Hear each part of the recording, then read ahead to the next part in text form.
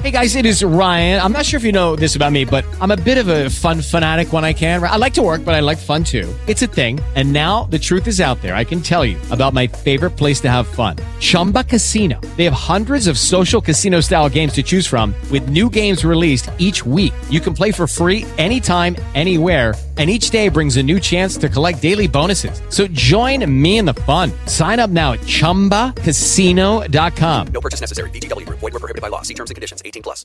Lucky Land Casino, asking people, what's the weirdest place you've gotten lucky? Lucky? In line at the deli, I guess? Aha, in my dentist's office.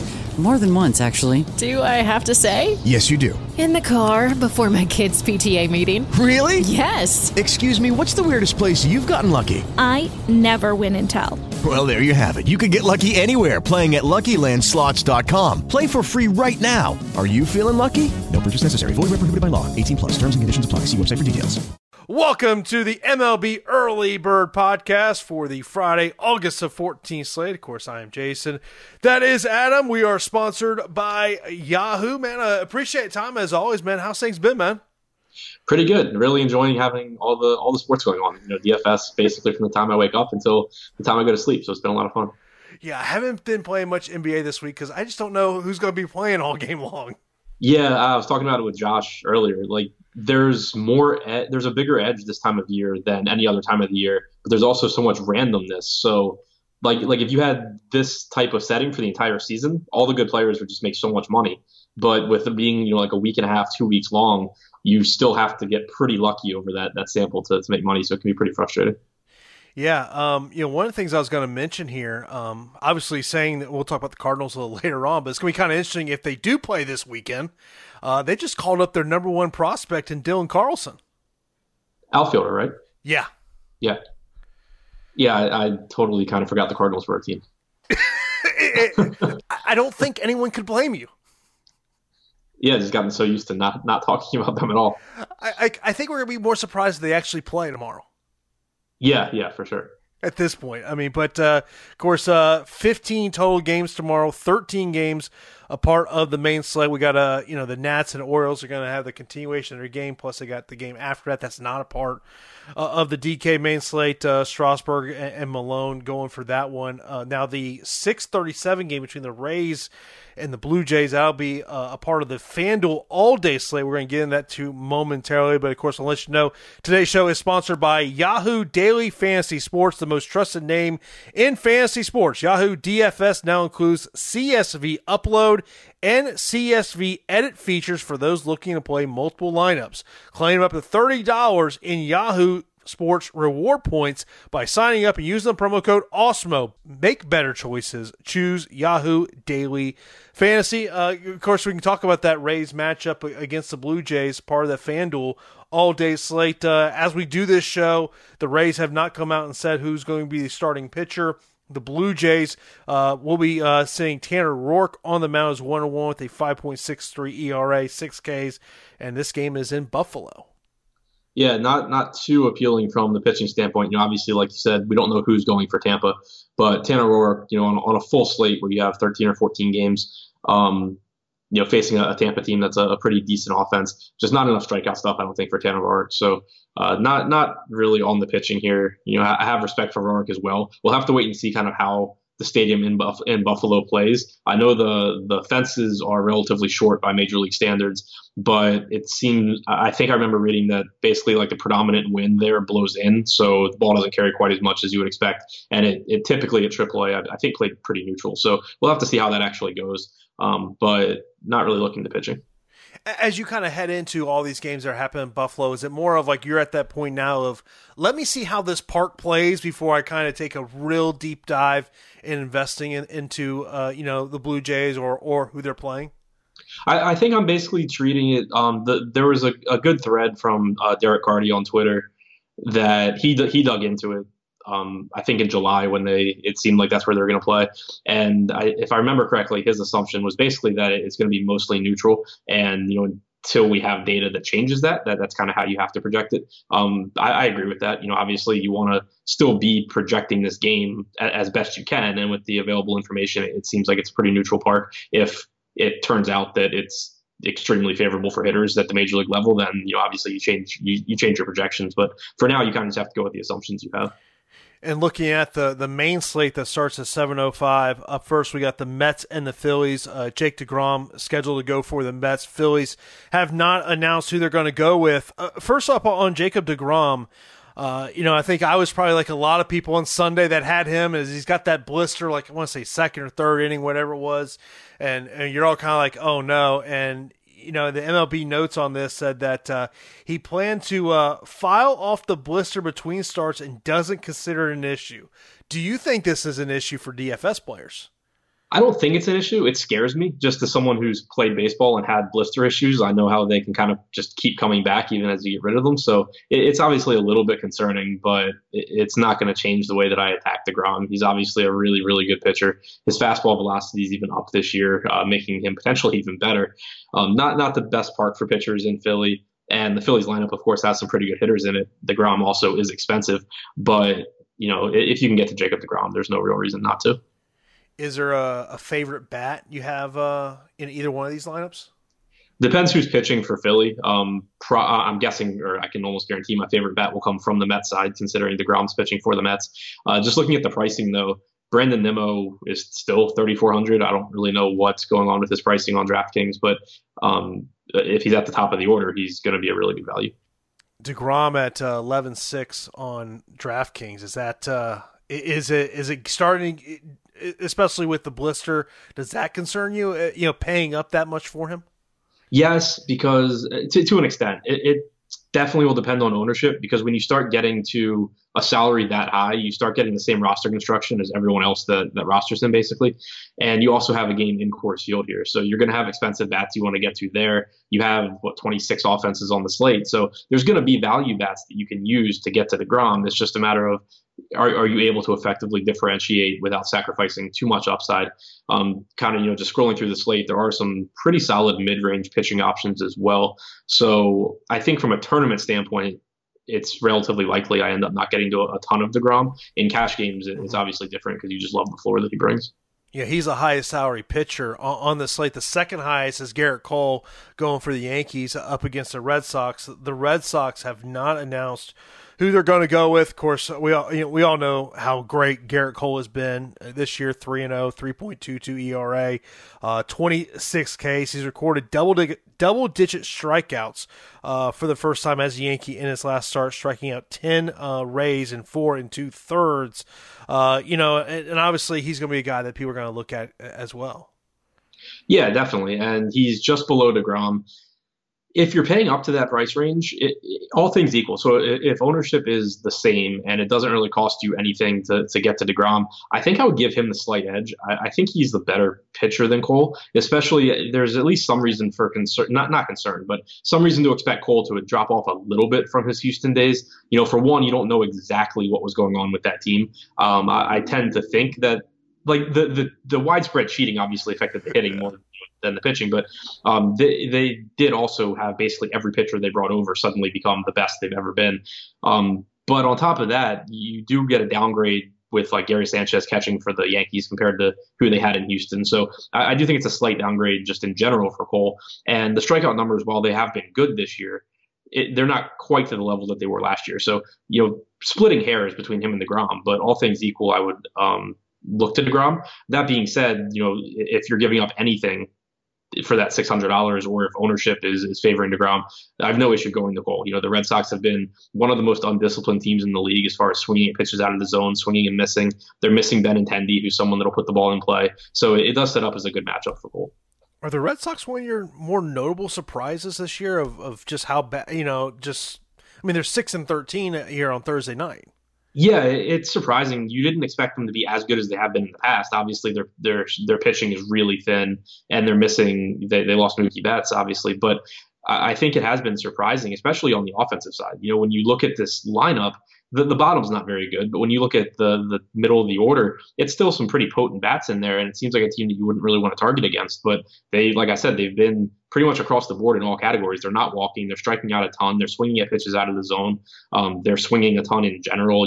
It's just been really bad across the board. Is there an under the radar bat in this game that's, from a salary perspective that is kind of intriguing to you? Not that jumps out right now, again, not knowing who's going for Boston, but the Yankees are finally priced up. You have Aaron Judge, who may or may not be in the lineup, but he's at 6,200, which is, Mike Trout levels of salary. But even LeMahieu now is up over 5K. Aaron Hicks and Luke Voigt are in the mid 4K range. There's no like Brandon Nimmo type value bat that is sitting at the top of the Yankees lineup like you had in that Mets game. In terms of the Red Sox, I know, I think, I've talked with you about this, Terry about this, with JD Martinez. He is priced at 4,600 on DK. Is he at all someone that is it, hey, I'll have some shares of him just because, if he can't get the home run? I wouldn't expect to, just because there's so many. There's 26 teams to pick hitters from here, and going up against Garrett Cole is such a low probability, proposition. And then on top of that, Martinez is an outfielder. It's not like he's particularly cheap. So there's opportunity cost to the position. There's actual costs for his salary. I'd be surprised. And with there being 26 pitchers on the slate, Cole most likely won't have an extreme amount of ownership. So you don't even really get the leverage there by saying, I beat 40% of the field if the Red Sox have a good game. So I think it'll be really tough because of the slate size to get to JD. Then we got the Braves in Miami taking on the Marlins. Kyle Wright going for the Braves. Pablo Lopez going for the Marlins. Of course, was announced by the Braves. Acuna's going to be out for this series. How does that affect your outlook for the Braves heading into the series? It obviously waters down their lineup a lot. It's their best, or arguably their best hitter. It's still a potent lineup. They did kind of trade off some strikeouts for some power this year, basically replacing Inciarte in the lineup with Marcell Ozuna. Now you'll probably have Inciarte back because of Acuna being out. But it's still a pretty potent lineup. There are some more strikeouts though with Austin Riley and with Ozuna. So if you have the right pitcher going up against them, you can pick on them a little bit more than you could in the past, but I'm not really sure Pablo Lopez is that guy. Yeah, Lopez 0-3 with a 3.54 ERA in his 5 starts against the Braves. ERA is not bad. You're trying to emphasize the positives. Yeah. I mean, just not a high strikeout guy. Going back to last year, 23% to righties, 19% to lefties. It's not the best spot. I mean, if the best argument I can make for Pablo Lopez would be that there is the game in Coors. You are going to be trying to find some cheap pitching that works out, and there are some strikeouts in Atlanta's lineup. They actually do have a relatively low implied run total right now at 4.4 as well. So take that for whatever it's worth. Marlins obviously have been a little bit of a surprise this year. I mean, obviously the storyline with them was coronavirus early on, but now 8-4 after 12 games they've played. Any bats in their lineup that you like? Jonathan VR is always an interesting play because, like on DraftKings, he has shortstop outfield eligibility, so you can play him in a bunch of different spots. He's got speed and some power, so there's multiple ways for him to hit his ceiling. Kyle Wright's mediocre. It's not a very good park for hitting, which is the biggest issue here. Corey Dickerson looks okay as well. There's nothing that really jumps out to me from the Miami side, though. Then we got the Indians and the Tigers. Nova going for the Tigers. Savelli going for the Indians. Aaron at 9,300. Is he a guy that people should be looking at if they don't want to jump up and take a DeGrom? They don't want to take a Garrett Cole. Is he kind of that next options that people should be looking at? I think he's overpriced here. It's kind of tough because he started out this season really well as far as the strikeouts go. He struck out 30% of righties, 32% of lefties. It's kind of come out of nowhere. Last year, he struck out 26% of lefties, 16.5% of righties. He doesn't really have the pedigree to be this great strikeout pitcher. So I'm not entirely sure what to make of it. The swinging strike numbers to lefties have been exceptional this year. To righties, it's below average at only 8.7%. So until I find some reason why his numbers have changed, my assumption is that he's just going to come kind of barreling back to earth eventually.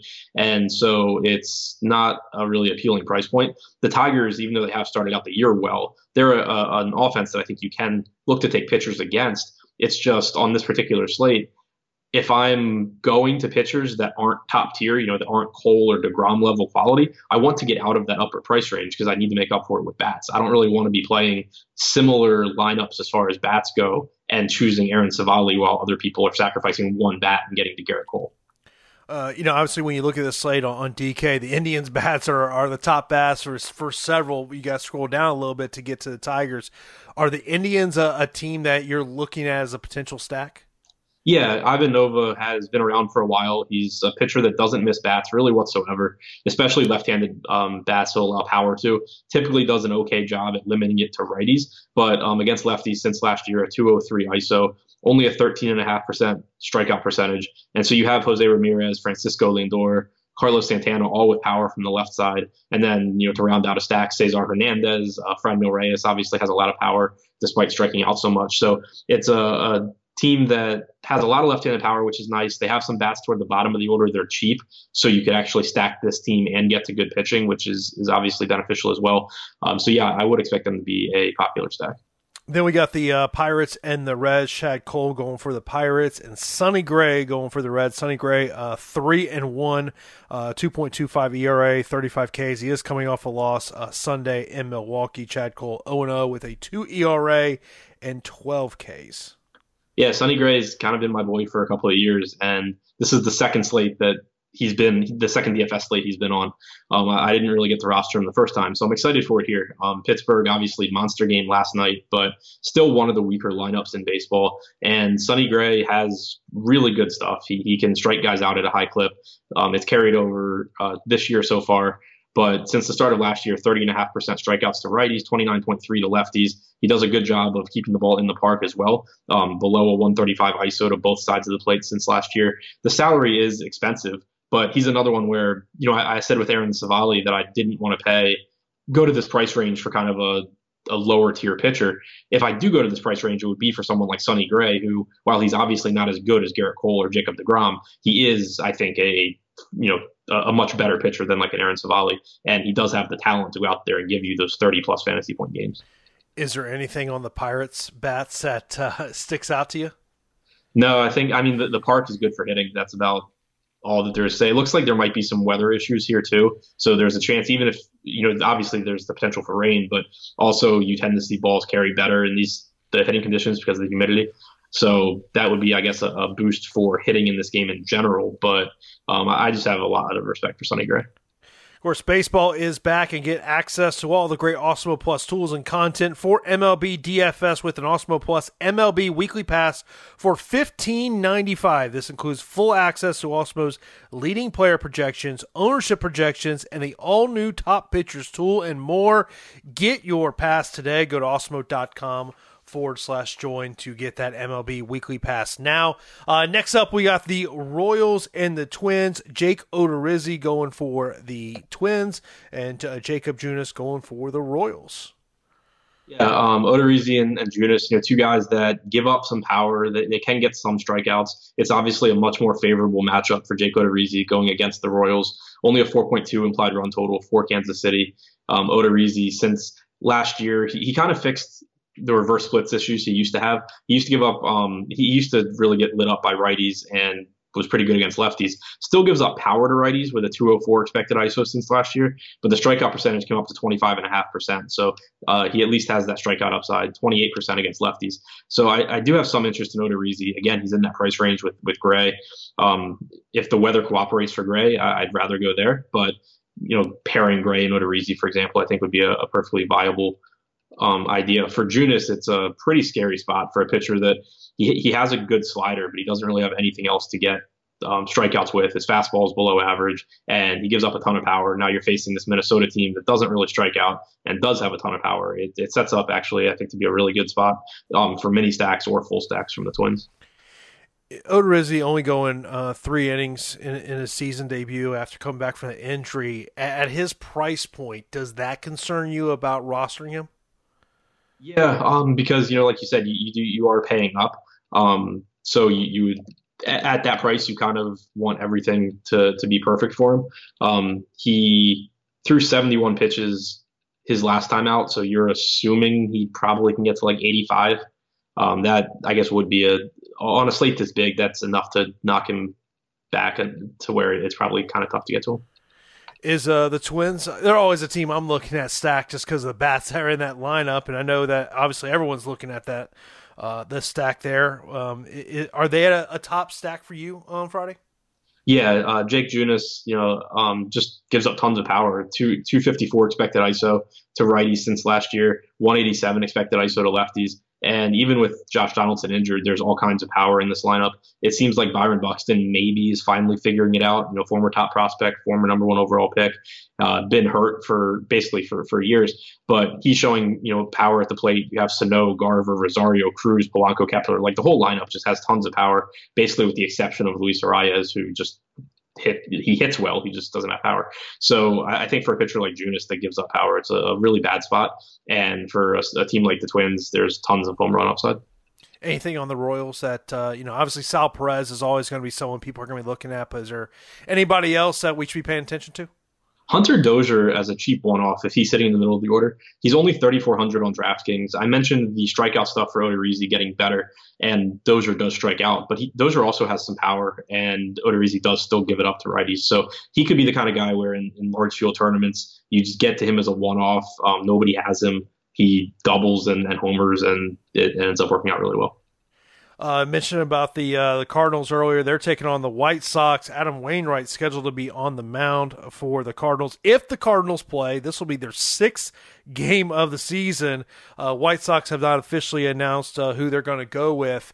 Now, if Dylan Carlson, the number 1 prospect, is in the lineup, DK has him priced at 3,300. Yeah, they've been slow on the prospect pricing this year, so that would be the kind of guy that you can go to for value. Obviously, he's going to be more expensive. Once he starts getting regular at bats, you would expect. So certainly a value guy you can look to, as long as whoever's pitching for the White Sox isn't like Giolito, basically. You have to imagine if they're calling up their number 1 prospect, he's got to be in the lineup. You would think so, yeah. I mean, typically when you see them come up, they play at least, at least in most games. Like with Joe Adell with the Angels, he's kind of part of an outfield platoon now, but he's still getting the majority of the starts, because why would you call them up I guess this year it's a little different because they're not missing minor league games, but still to call them up to start the service clock and all of that, you expect them to play. And look, and if you're a type of player that you're putting your lineup in early and you may not be able to get to it as the day goes on, I feel like when it comes to the Cardinals and this entire game, it's got to be buyer beware. Yeah, so is it that they're planning on playing, but they need like one more day of negative tests? Yeah, I mean, as of right now, because I was looking right before we started the show, they are scheduled to play. I mean, of course, they were supposed to play today. That didn't happen. Right. So, I mean, I think it's got to be a buyer beware. Like, you have to be paying attention all day long to see kind of what the status is. Right. So I wonder if it'll end up being a situation like we had with the Marlins last week, where they were scheduled to play at like 7:05 in Baltimore. And then at like 6, they're like, okay, the game's being pushed back. We're still waiting on tests. They ended up playing at like 8. But yeah, pay attention. Yeah, I will tell you, I was watching Hard Knocks last night, and COVID tests didn't look too bad, what those guys were going through. Yeah, I didn't see it, but it wasn't the whole nose like going to the brain. It was just kind of going in and swabbing for like 10 seconds, which feels like it's the longest 10 seconds of your life. Right. Yeah. Haven't done the COVID one, but I've gotten enough like flu swabs. I know that it's not fun. I haven't got the COVID test done, but I know obviously I'll have to be taking one here very shortly, since I do work a part of the Tampa Bay Buccaneers broadcasting crew. So I know that COVID test is coming. I'm just waiting for the phone call and say, "Hey, you need to come to the facility to get this test done." I just don't want the whole poking the brain thing. Like that doesn't look comfortable. Right, exactly. Just something a little bit more convenient than that. Yeah, I know that like there's an instant blood test, but obviously they can't do blood tests every day to see where you're at. Right. But yeah, that the whole going up the nose thing, man. No, I am. That is something I definitely am not looking forward to. Then we got the Brewers and the Cubs. Brandon Woodruff going for the Brewers, and Tyler Chatwood going for the Cubbies. Tyler Chatwood looked like he turned a corner at the end of last year, beginning of this year. Everyone started to pile onto him, and then he just got absolutely lit up in his last start. I don't think I don't know. I'll be interested to see where the ownership comes in. I I don't fully believe in him. I do think he's made improvements. The big thing with Chatwood is that he used to not be able to throw strikes. And even in his last start, he got lit up, but he was throwing. So he didn't walk guys. He just, got destroyed on batted balls. But the strikeouts have been better. The walks are down. I think that he has improved. He's not, he's still not an ace. But this Milwaukee lineup is not very good right now. You basically have Christian Yelich and then a bunch of guys that strike out. Even Keston Hiura, who is good, who's one of Milwaukee's top prospects, has a 30% strikeout percentage. So there are a ton of strikeouts in this lineup. If, for example, Sonny Gray's game is really does have weather concerns as we get closer to lock. We talked about Odorizzi having concerns because of the pitch count. Maybe you do start getting to some Chatwood just because of the strikeouts that Milwaukee offers. It's not someone that I would be starting my lineups with, but if I build a lineup that I like and I end up in that $9,100 range, I wouldn't necessarily rebuild my entire lineup. I would probably just put Chatwood in. Yeah, Chatwood win against the Brewers on July 26th, 6 innings, 1 run, 8 strikeouts in that game. Of course, Chris Bryant's got the left sore wrist. Obviously, you got to pay attention to that. See if he's not in the lineup, who's going to replace him in the lineup. Yeah, he was a late scratch yesterday, so definitely keep an eye on that. If he's out, it's an even better spot for Woodruff, who keeps being like a mid-range pitcher on DraftKings despite having really good strikeout stuff. He's someone that I roster most slates, and I assume that'll be the case again here because he's at a price point where you can pair him with a lot of different guys and get different roster constructions. Like you can pair him with one of the aces on the slate and still get to some decent bats. You can pair him with another mid-range arm and get to most of the bats that you want. And you're not, while it's not a great matchup against the Cubs, it's not a terrible one either. And you're talking about a pitcher that has close to a 30% strikeout percentage against hitters from both sides of the plate. So you're not sacrificing a whole lot of upside in terms of strikeouts. He's affordable. He gets a ton of ground balls as well. So balls in play typically don't do damage against him. I think Woodruff will be a good pitching option here. You mentioned earlier in the show about we got a game at Coors Field, and that's, of course, the Rockies taking on the Rangers. Lance Lynn going for the Rangers. And on the Rocky side, you got Ryan Castellini, who it looks like, potentially 75 pitch range could be after going 60 in a season debut. Obviously, it's always about the bats at Coors. But in terms of the pitching, I guess more on the Lance Lynn side, does that interest you at all? Not a ton. I mean, somewhat, because the Rockies are not the best team. They kind of have half a lineup, like half the lineup's scary, and then the other half probably shouldn't be in the major leagues.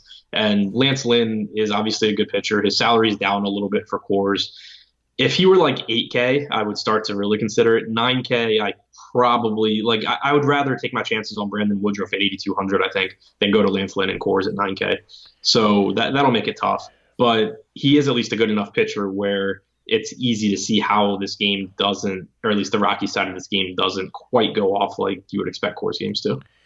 Obviously, you got, Story 6,200, Arenado 6,000, Blackman 6,000. But, then you start looking at some of those Texas bats, Joey Gallo at 5,400, Odor at 5,100, Frazier 5K. I guess talk about the Rangers bats. First off, is there one of those top bats that you prefer over the others? Joey Gallo, just always Joey Gallo. Texas as a whole has been just a ridiculously bad offense this year. And I don't think they're as bad at, going forward as they have been, because at least the top part of this order is average to slightly above average. Gallo is really good. Chu's good. Solak and Calhoun are both pretty average bats. But then it starts to drop off. Frazier and Odor do still have some power. Chirinos has power, but these guys all will strike out quite a bit as well. But Gallo is the one that really stands out, especially Castellani. He in the minor leagues didn't have really good strikeout stuff. He may have better strikeout stuff now than he did then. There was an article that I found prior to his first start that said that he made changes in the Arizona Fall League, I guess 2 falls ago, and then his strikeout numbers went way up. He started to carry it over to AAA last year and got hurt. And then, so we haven't really gotten to see exactly what he is now. But, the assumption, even if you assume his strikeout stuff is better, the assumption is still that he's not a great pitcher by any means, and that Joey Gallo would have the advantage here. In terms of those top 3 bats for the Rocky Story, Arenado and Blackman, does one of those bats stick out above the others? Blackmon, just because he has the platoon advantage. Lynn has gotten much better against lefties than he used to be, but he's still nowhere near as dominant as he is against righties. He struck out 22.5% of lefties since the start of last year, compared to 35.5% of righties. Doesn't allow much power to either side, but one of the things that makes Coors such a great hitter's park, in addition to the ball flying, is that the outfield is just so big that putting the ball in play, you get more hits in general. Singles turn into doubles, doubles turn into triples. So the fact that Blackmon has a much better chance to put the ball in play than Arenado or Story do against Lynn gives him the advantage. When we were here last Thursday night doing the show, we talked about the Mariners and having a 5K pitcher. He's back here on the mound at 5,500, taking on the Astros and Valdez, who is at 8,800. Yeah, really tough matchup for Yusei Kikuchi, who struggled his last time out as well. His velocity's up this year. He has a cutter that he hadn't thrown before. So I am optimistic about him, at least compared to what I used to think of him, because I figured out pretty quickly last year that I thought he was one of the worst starting pitchers in baseball. So I think he's better now than he was. Still not someone that you're really going to be looking to go to all that much against Houston. At 5,500, maybe gets into some lineups in large field tournaments just because of there being a game in Coors Field, and there not really being other strong pitching options down in that price range. But it's not a high probability play. You're not going to feel very confident, nor should you feel very confident in rostering him against all these Houston right-handed bats. Valdez, 19 strikeouts and 17 2/3 innings, and only has 3 walks. Is he someone you could look at as potentially there being some strikeouts in that Mariners lineup? I think he's just a little more expensive than I would like. The strikeout stuff has been pretty good this year, but he doesn't really have a track record of that. In the minors, he wasn't a really high K guy. He hasn't really been since in his limited time in the majors. A lot of right-handed bats for Seattle, some power, Kyle Lewis in particular, and Austin Nola behind the plate. But overall, I think it's just someone where if Valdez were in that like $7,200, $7,300 range, I'd have some interest. But at 8,800, I think you're just walking a pretty fine line and needing a lot of things to go right. Astros a favorite stack for you? Yeah, I like them a lot because, Kikuchi, like I said, he's better, but I'm still not convinced that he's like a shutdown pitcher now. And while you can say what you want about what you expect from the Astros, minus the technology this year, they still have a ton of very good hitters. It's not like these guys didn't have ridiculously good pedigrees and that they were only hitting well because they cheated. They're still really good hitters. It's still a really, really tough spot for Kikuchi. Yeah, Joe Kelly had another great quote today. I forget the exact quote, but he had basically another great quote about the Astros being cheaters. Then we got the Padres and D-backs. Lamet going for the Padres and Kelly for the D-backs. Yeah, Nelson Lamet, another guy in this 9K range that it's not the best matchup because the Diamondbacks do have just pretty solid hitters throughout their lineup and not a ton of Ks. But Lamet himself has really, really good strikeout stuff. He, in his last start, he threw 83 pitches. So he's thrown at least 80 pitches in all 4 starts. 91 was his max on July 30th, his second start of the season. So, if you're expecting around 90 pitches, but has really good strikeout stuff. 8, 7, 2, and 11 strikeouts in his 4 starts this year. This will be his 3rd start against Arizona, which, maybe is a little bit of a concern, but 2 very good starts against them already with 8 and 11 strikeouts. He's around a 30% strikeout pitcher throughout his career. So at 9,200, I think it's another pitcher kind of like Sonny Gray where, he's not on the same talent level as DeGrom or Cole, but from a strikeout upside standpoint, he's in the same ballpark and you're saving some money. Great note on the MLB app about Lamet. His slider is producing a 48% whiff rate and opponents are hitting just 118 against it. Yeah, it's a really nasty pitch for him. In terms of the hitters in this game, obviously Tatis is always going to be someone people are going to be looking at. It's always going to be highly priced. But do you have a favorite bat in this game? Yeah, I like right-handed power in general against Merrill Kelly, who has allowed a 234 expected ISO to righties this year, 242 since the start of last year. So Tatis is, obviously the first one that jumps out, off to a great start this year. But Manny Machado, $1,200 less expensive than Tatis on DraftKings. Not sure that he should be that much less expensive. So he looks like a good value. Tommy Pham's a pretty solid outfield value as well. Then we got the Dodgers and the Angels. Clayton Kershaw going for the Dodgers. Patrick Sandoval going for the Angels. 10,600 for Clayton Kershaw. Obviously, has not produced some numbers that maybe some people had liked to this point. Did get an extra day of rest, though, heading into this one. Yeah, he's just. I think it'll be tough to get to him on this particular slate. I think Kershaw is still a good pitcher. He's obviously not as good as he used to be, but the thing that makes it tough here is just that he's $400 less expensive than Cole, and he obviously doesn't come with the same type of strikeout upside that Cole does. Same goes for Jacob deGrom, and then Kershaw's more expensive than guys that have better strikeout stuff like Lamet, like Sonny Gray, and in DFS, obviously the easiest path to upside is strikeouts. So I think it's just kind of a dead price point for Kershaw where it'll be tough to get to him. That probably keeps his ownership down, but I think with it being such a big slate, you won't really have trouble differentiating without being too suboptimal. So I don't really have a whole lot of interest in Kershaw. On top of that, it's not like it's a great lineup for him. I mean, you're talking about going up against Mike Trout, Anthony Rendon, David Fletcher, a low strikeout guy, as is Pujols. So it's a tough lineup to rack up points against in general anyway. Do the Angels bats intrigue you? They're more expensive than I would like. They'd be interesting if they were priced down for Kershaw, but you're not really getting a discount on Rendon. Trout's still almost $6,000. So no, not really. Any value bats in this game? AJ Pollock's 3,400 in the righty-lefty matchup against Patrick Sandoval. Pollock, obviously, he's a good hitter. He's hurt a lot, but right now he's healthy. So I think that looks like a pretty good price point. Chris Taylor is cheap as well. So most of the Dodgers are priced up, but Pollock and Taylor look like good values. When you talk about Pollock's health, it just makes me think of how many times I have had him in a season-long fantasy league. And, yeah. Yeah, I don't play a lot of season-long, but when I do, I always end up with Pollock because he falls because no one wants to take the health risk and because he's good, and so I just end up taking him, and then I realize why nobody else wanted him. You just realize he's going to be in that DL spot before you know it. Exactly. He always starts off good enough, too, where you're just like, man, I got to steal on A.J. Pollock, and then out for 3 months. And then, he's round third heading home, and then something happens. Yep, exactly. The final game on the slate is the Athletics and the Giants. Frankie Montas going for the A's, and Johnny Cueto for the Giants. I'd expect Montas to be one of the more popular pitchers on this slate. Pitching in the best pitchers park in baseball in San Francisco, facing a Giants lineup that's not very good.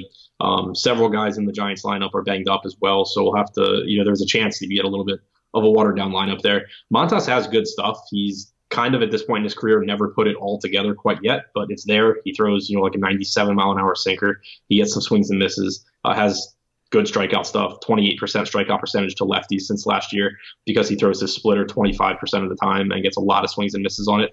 23.5% to righties. Doesn't have that same level of strikeout pitch against them, but still has average to above average strikeout stuff. The salary is good at 8,400.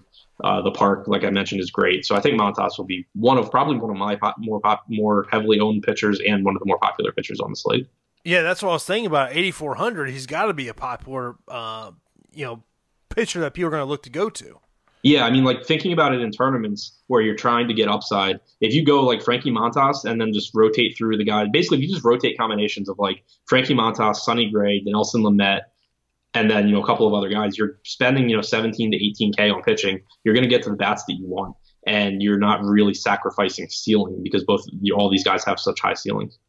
Of course, football is right around the corner, and we here at Awesemo are excited to bring you our inaugural season-long fantasy football and best ball draft kit using the same tools that have helped make Alex Awesemo Baker the #1 daily fantasy sports player. We've compiled a package that will revolutionize the way you prepare for fantasy football drafts. For $29.95, our draft kit includes everything you need to prep, including rankings, projections, sleeper tools, loads of content from our experts, and the Draft Wingman, which will update your team projections in real time based on who you have already drafted. And as an added bonus, new members of the FFPC, your home for pay-to-play season-long fantasy football leagues and contests, get a $35 credit when they sign up for an Awesemo draft kit, which basically makes it free. Don't miss it. Dominate your fantasy and best ball leagues today. Of course, coming up on Friday, the MLB Strategy Show will be myself and Greg at 11 a.m. And then at 6 p.m., I'll be joined by Jeff and Terry for Live Before Lock. Before we get out of here, is there anything that you believe people need to be paying attention to as we head into Friday's slate?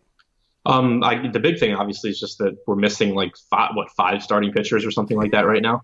So, while I feel like right now you kind of like see the slate pretty clearly, and I have a good idea of how I would attack tournaments if they were starting right now. Depending on who's pitching, it can completely change the entire slate, obviously. So that would be the first thing to keep an eye on, and pay attention to the strategy show in the morning for, I guess, hopefully up-to-date pitching.